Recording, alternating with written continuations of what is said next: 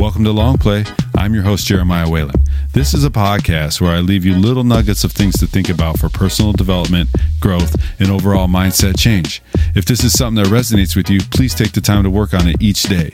If you like what you hear and think somebody else would like it too, please feel free to give it a share. Thanks for listening, and now on to the show. What do you do when you're sad? This is a question posed by my son to my wife the other night.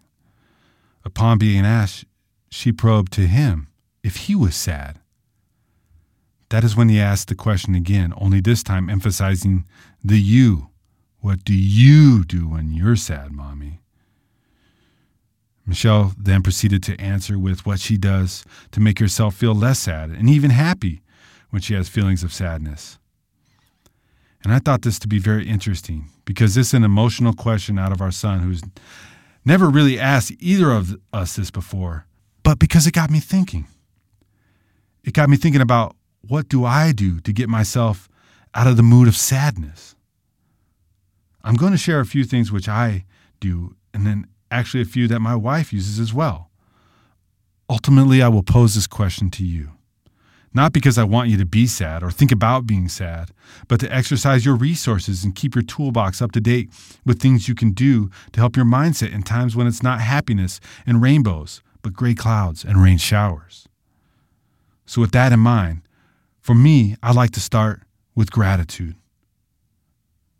I like movements such as an outdoor walk to focus on the goodness around me of being alive.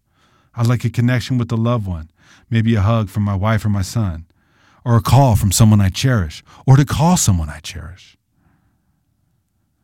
Now, my wife shares a lot of these same ones, and maybe that's what makes us a good team or a good pair.